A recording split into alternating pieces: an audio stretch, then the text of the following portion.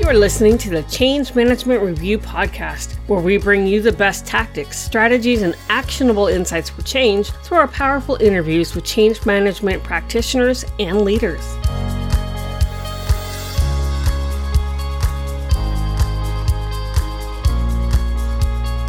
And now here's your host, Teresa Moulton.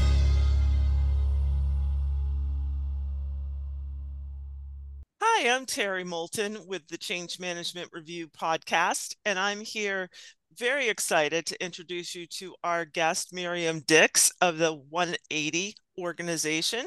She is a consultant in transforming organizations to achieve optimal operational performance. Over the past 20 plus years, she has held several positions in operations management and operations consulting, as well as serving as adjunct faculty teaching operations courses on both the graduate and undergraduate level. Miriam's passion for operations is fueled by her belief that any organization can operate in excellence with the right tools for change. She serves as the CEO of the 180 Management Group. We're going to talk about culture and transformation today. So without further ado, welcome, Miriam. Well, thanks for having me here. I'm so excited. Yes, we're excited to have you too. One of the things that we don't talk a lot about on this podcast is operations and culture.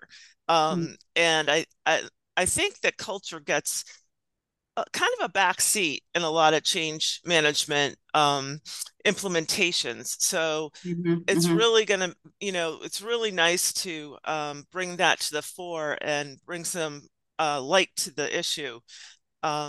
So there's many ways to define culture. Miriam, how do you define it? Well, we have a very specific way that we really look at culture, because as a management consulting firm, we like to focus on, our major focus is really on operations. And so when we talk about culture, we're talking about an operational culture. And we define that in three different ways.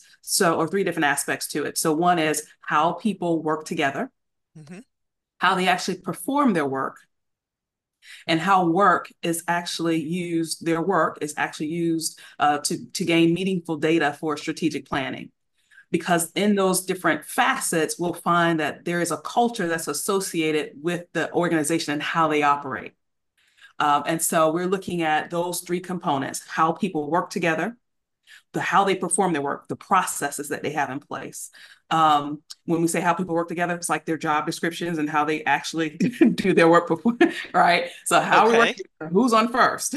Right. Who has this responsibility? How do people work together? How do they perform their work? What processes do we follow? And then how is the work informing our strategic planning? What reports are available? What's the data that we can use for our strategic planning and to better implement our plans as an organization? So that's what we look at when we talk about operational culture. Okay, but to define it specifically, culture is a shared practice, belief, and behaviors. So shared practices, shared beliefs, and shared behaviors, they form your culture. And that's how we look at our cultural assessments that we do for our organization or for our clients. That's really interesting, because I've heard and seen a lot of folks really focus on the values, the beliefs, and the behaviors, but not so much on the practices and processes. And I think that's where some of the disconnect is, actually, because people will work and transform the practice and the processes and then talk about what the impact is on culture, but you're including it in the definition of how you're looking at operational work. Because, for example, showing up to meetings late, that's a behavior. Yes. Right?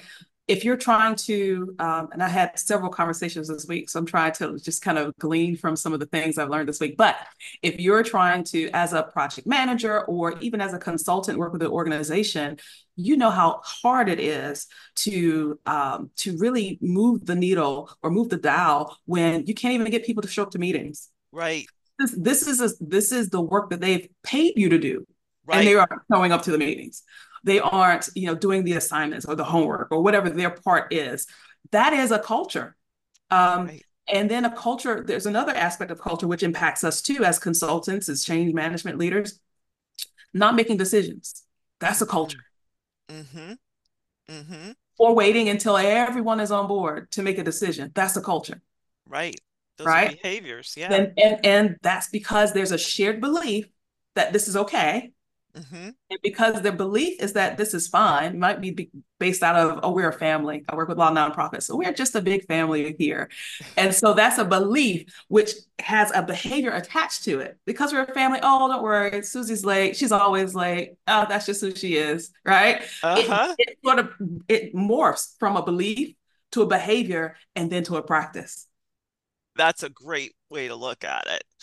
And And so that's what we're looking at. We're looking, and the way we do it, we say that culture is systemic. It's a part of every aspect of your organization. And so when we're looking at how it is that we can help an organization transform, we're looking at how can we systematically go in and make adjustments that are going to create this cultural transformation that's necessary because culture is systemic. So we try to change it systematically.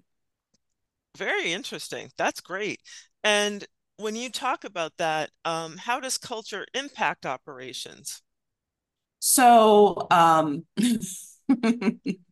was having a conversation yesterday, and I've had this conversation several times. And I think the best way to answer this question is to give you an example. Have you ever worked with an organization that says we're not tech savvy, Yes. right? That is a belief that the organization may share. And what will happen with that is that whenever there's a new technology or application, software application introduced into the organization, it's almost as if they've given themselves permission to not use it well Right. because we're just not tech savvy. Right. So then you have all these great ideas about what technology can do for your organization, right? It can automate some things. It can help us with, a duplication of effort where we are entering manually data into one system into another system. So we're going to get the software and it's going to do all these great things. But because we're not tech savvy, and that's the culture that we purport, then when it comes time to fully utilize that system and leverage the capabilities of that particular software, that technology, it doesn't ever come to fruition. So Right. operationally, you may have 3 or 4 software applications that are only being used at 20% of their capacity because no one is taking ownership of saying, this is the system that we want to use, and we're going to use it to its fullest capacities because it's going to give us some sort of operational efficiency, right? And so that type of culture, we're not tech savvy, allows people to get off the hook. You just, I don't have to really fully endorse this because we're just not tech savvy. Right. That's a great example. And how do you work through a cultural transformation like that using change management techniques? So when we are developing a strategy, so our some of those cultural barriers, we Right. use change management principles when we develop the strategy. So let's Mhm. say that there's a strategy for this tech solution, right? Which is, well, let's identify all the tech that you're using and how it's being used, and if there's any duplication of effort, and determine which direction we want to move in so that we can really focus on what's necessary and not, have so many things up in the air. So we Mhm. may come up with a strategy that says that's what we're going to do. Well, we know that we're going to get some pushback, Mhm. right? Well, Mhm. I like using Mac. Well, I like using, regular PCs. I don't like this whole Mac thing, or Apple for that matter. I hate Apple. Or you might have some folks say, well, I like using Google platform. Well, no, I like Microsoft platform. Oh, well, I like using let's think about these chat tools. You might have the what are some of those chat tools? I can't think of some of them right now, but you have all these different preferences where people are just on different sides of the aisle about what they like. And so Mhm. we have to really it has to come down to what is best for the organization. And for those who don't, once the decision's made, those who are not in agreement with the decision, we have to use some of those change management principles and strategies to help bring them along. We talk about that whole change curve Mm-hmm. and the valley of despair and pulling people out and getting them on track and on board with the new direction that we're moving in. And also some of the coaching, some of the accountability. How do we bring in, this new technology into their job descriptions and make sure that there's some sort of accountability. And so we're using these change management principles in our strategy work.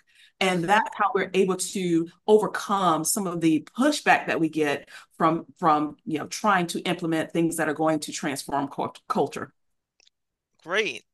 I love it. So the part that's interesting about how you view culture is you're actually making culture tangible enough to transform.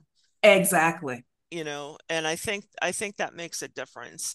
um how do you apply change management in the nonprofit space? Because I know you do a lot of work in the nonprofit space, and I've done some work in nonprofits, and they're wonderful, and I find they have very different cultural issues than for-profit organizations. Very much so. The nonprofit space, and I love my nonprofit clients.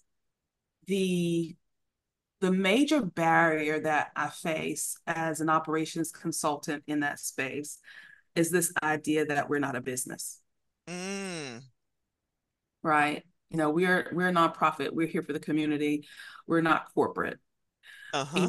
And that mindset really makes it difficult to ensure that, in some cases, business practices are are are above board and not necessarily above board, but the best business practices are being utilized within the organization. Mm-hmm. Because if we say that it's all about the community and people we serve, we can again take ourselves off the hook by having effective business practices, right? Because that's not what we're here for. We're here to serve the people. Aha.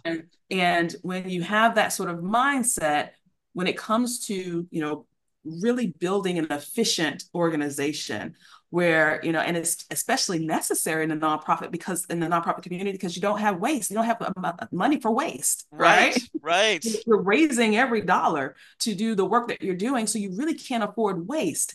But to really change that mindset about the work that you're doing and how it's undergirded by best business practices. And that's going to help you eliminate waste and be more productive and more efficient with the work, the resources you do have. That is a major barrier at times. And so when change management principles are absolutely necessary in identifying those folks who are going to be, the ones who are going to give you the most pushback, being able to build into any solution and strategy that you're using some of those principles that are going to allow for us to really circumvent and then in some cases just really identify and work through the hard conversations of this is what we need to do.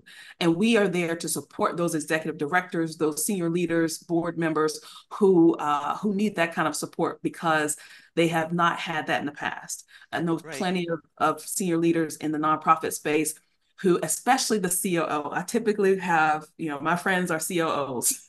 They're like, I needed you to come in because I know what needs to be done, but they won't listen to me. They need someone else to say what I've been saying for the last, 20 years. And Right, so and so I'll come in and I will be able to echo or even say it differently. I'm saying the same thing. I may just say it differently and the light right, go off. And then we're able to, have make some progress within that organization, but not because the COOs or those who are responsible for our operations don't know what needs to be done. It's that they don't have the support to say, you're right, really should do it this way. In the nonprofit sector, it's just a lot of people who are driven by their heart right. and not by the business aspect of it all. Yes, exactly. I find they're very cause driven, which I love because it's so refreshing. Mm-hmm. But as soon as you start to map processes, everyone's Mm-hmm. like, oh, don't really want to do that because it eliminates the flexibility of Yes. how we do our work. Yes. And I totally get it. I totally get it. Um, so how do you build collaboration into that change process within a nonprofit? What are some of your um, strategies for addressing that challenge of building in business business process into a culture that really likes to perceive themselves as, we're here for the community. Well, a couple of things. One is if it's not an identified pain point, you'll never make any change. Right. Right. So if an organization doesn't agree that that's the pain point that they have, you're already dead in the water. Right. That's Right. right. Exactly. And it's really not the organization, it's the senior leader. Right. Because you're the change champion, right? So, Yes. so if the senior leader doesn't believe that there are operational challenges associated with how they currently perform their work, then there's no change there. Right. But if there is this buy-in that, oh yeah, we have challenges, it's a matter of identifying the challenge and then connecting that to a pain point. Right. For example, turnover, staff turnover is a big pain point, especially in nonprofit sector. And a lot of times what they attribute the turnover to is that we don't pay like they do in corporate America. Right. And statistics don't show that that's why people leave. Oh. Statistics show that they leave because either they don't feel like there's any upward what do you call it, trajectory, into maybe leadership roles, that the organizations tend to be really flat, so they don't have any opportunities to really grow and climb the ladder. Yeah. That there is an issue when it comes to culture, and sometimes it's a lot of sort of a family environment that doesn't lend to a lot of accountability. And there are several other factors when it comes to how those nonprofit organizations are run or managed that are more are higher in the decision matrix for those who are leaving the organization. And so really identifying the challenge and the pain point and what's driving that pain point. Mm-hmm. Right. So if you don't have any kind of leadership development opportunities, if you don't have job descriptions that lead to fair practices for promoting people, those are operational type challenges that have led to a pain point, but they're cultural as to why you didn't do them. Right. And so when you can identify the pain point, pull everyone along to say, this is how we can overcome the pain point, then you are creating that collaborative type environment that's necessary to really get the organization to where it needs to be. And then, of course, the third part is having the right people at the table at the right time. Right. That makes sense. Right. That makes sense. Because we can't bring everybody in at the very beginning, because everyone does need to make certain decisions, but knowing who needs to be at the table at the right time.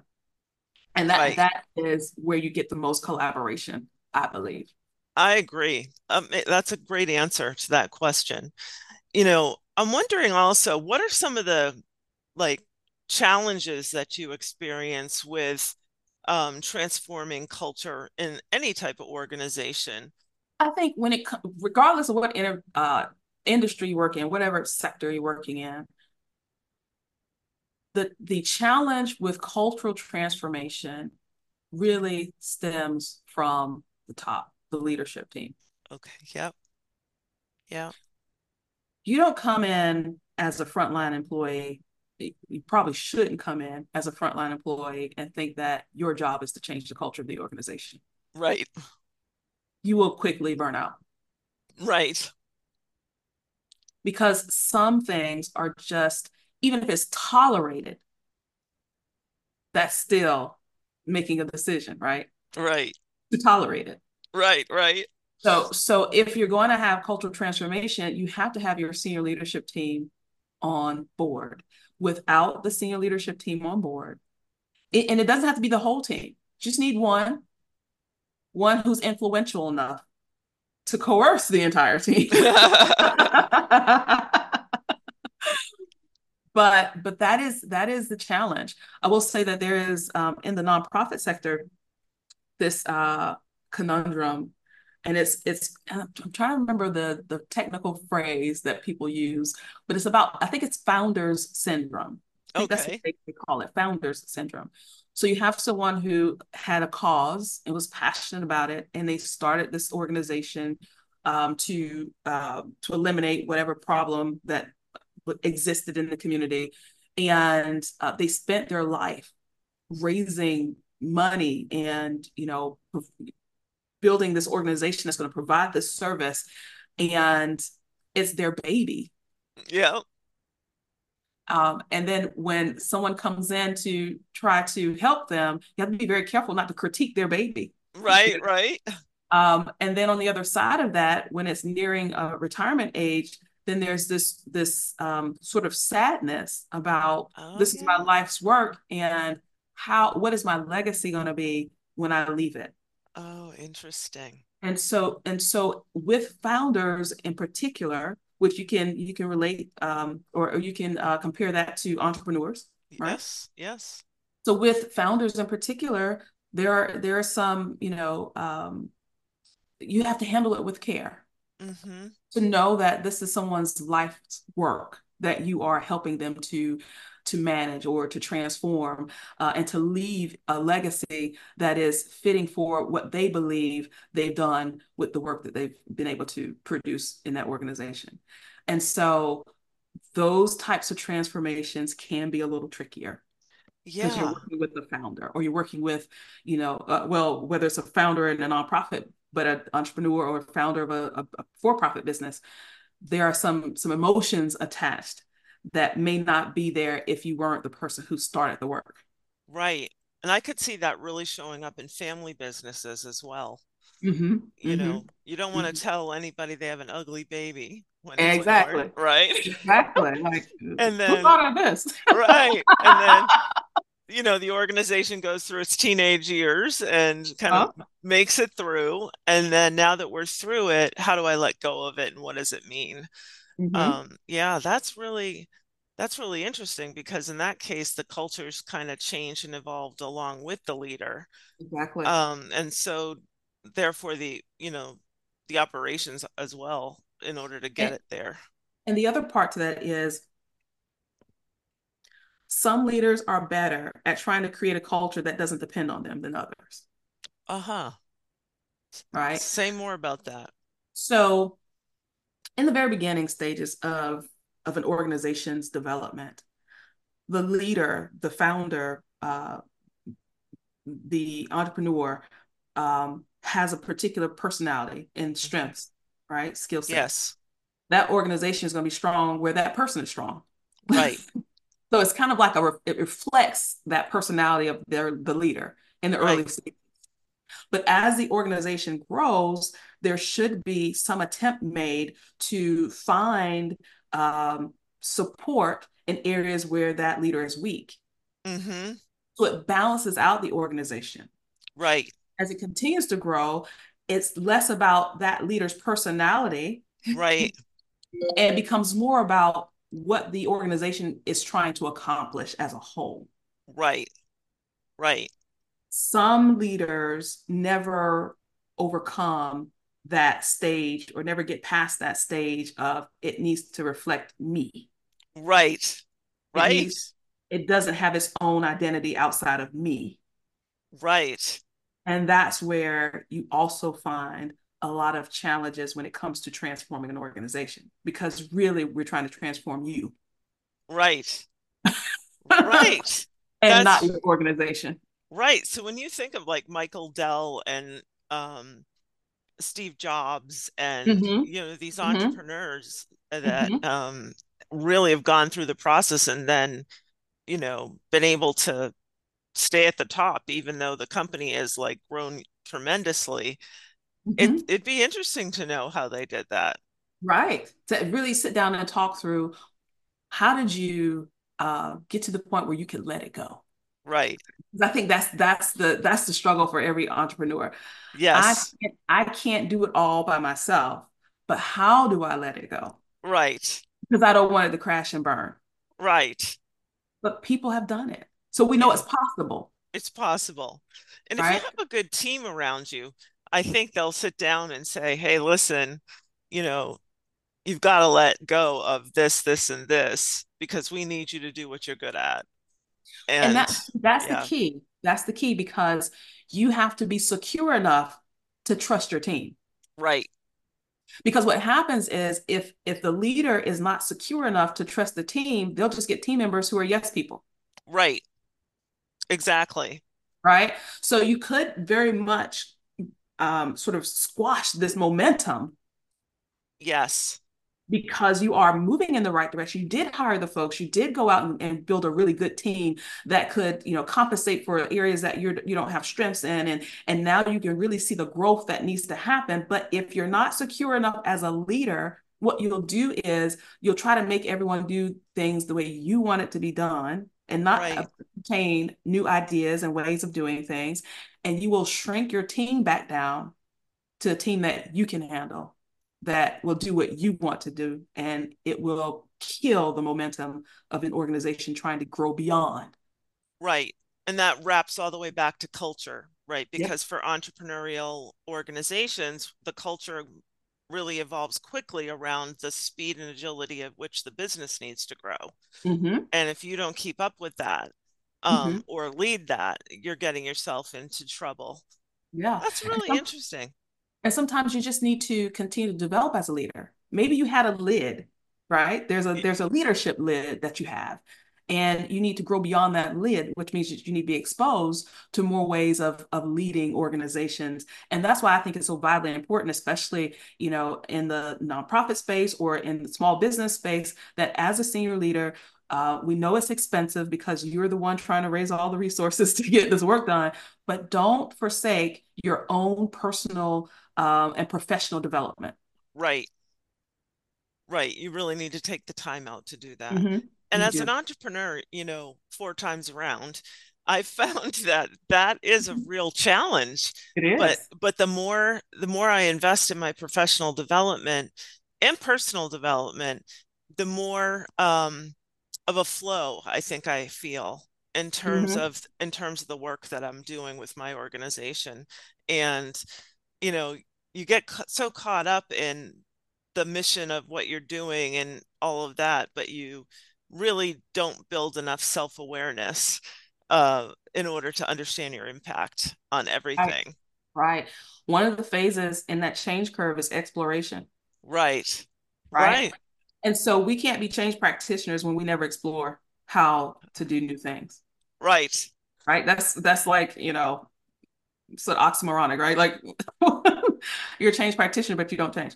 So, so it's just a part of, and one of the reasons why, I have a certification in change management is because I recognize that so much of the work I do is not about a task. It's not about a specific project. It's more about the people. Yeah. How do we bring the people along on this journey? And I've learned that personally because as an entrepreneur, I recognize that there are things, when I go to a professional development sort of meeting or whatever it is, I meet new people who have new ideas and they charge me. Like it's almost like, oh, I was thinking about this kind of wrong. Or maybe I didn't think about this fully, even if it wasn't Right. wrong, just fully. Now I have new ideas and new ways of doing things I can go back and implement in my own organization. Yes. To stay flexible is important. Yes. Stay around people who are going where you want to go, doing what you want to do, and not staying in this tight bubble because the work is so pressing and the work, you're always in the weeds. You can't get to that 50,000 foot level to really see what you need to see because you're just stuck in the mundane day to day, work of running a business. And that's where I find a lot of uh, nonprofit leaders because they don't feel like one that they can use those resources for professional development as much as folks maybe in the for-profit sector because there is this I think the number is 30%. If you're using more than 30% of your budget on administration, you're Right. sort of put down on as a nonprofit. Like there's this number, like you shouldn't go beyond that because Yeah. it may appear to be that you're using resources unwisely, and your donors may think that you're not using the money on the cause. Yeah. And what we found is that many of the nonprofits trying to adhere to that number are wearing their staff out because they don't have enough staff or resources to actually do the work. by trying to Okay. stay in that number. They could probably reach more people and provide more services if they had the support of their board and those who are controlling the pocketbook, if you will. If they were able to get more professional development resources and things like that to do the work differently and better. Yeah. Very cool. Very cool. Well, we're almost out of time here, Miriam. Thank you so much for all of your wisdom and insight on such a range of topics. This has been a great conversation, and I've really enjoyed it. How could folks get a hold of you if they want to follow up? Sure. So we have a presence on LinkedIn, 180 Management Group. Specifically have a presence on LinkedIn, Miriam Dicks, and you're welcome to ping me there if you have some questions. If you want to go to our website, 180managementgroup.com. That's 180 for 180. 180managementgroup.com. If you want to have a consultation for leadership or training or speaking or operations consulting, you can go out to that website and schedule some time with any of us at 180 Management Group. But definitely would love to hear from you, especially if you have some questions about some of the things that we talked about, or if it's really just stirring in your heart. I said something that stirred you up. Reach on out. We'd be glad to talk to you. Awesome. Well, thank you very much for your time. I really appreciate it. And hopefully we'll be able to have you back again. Well, thank you. I look forward to that. Okay, take care. We hope you enjoyed this episode of the Change Management Review Podcast. Be sure to follow us on LinkedIn, Facebook, Twitter, and Instagram.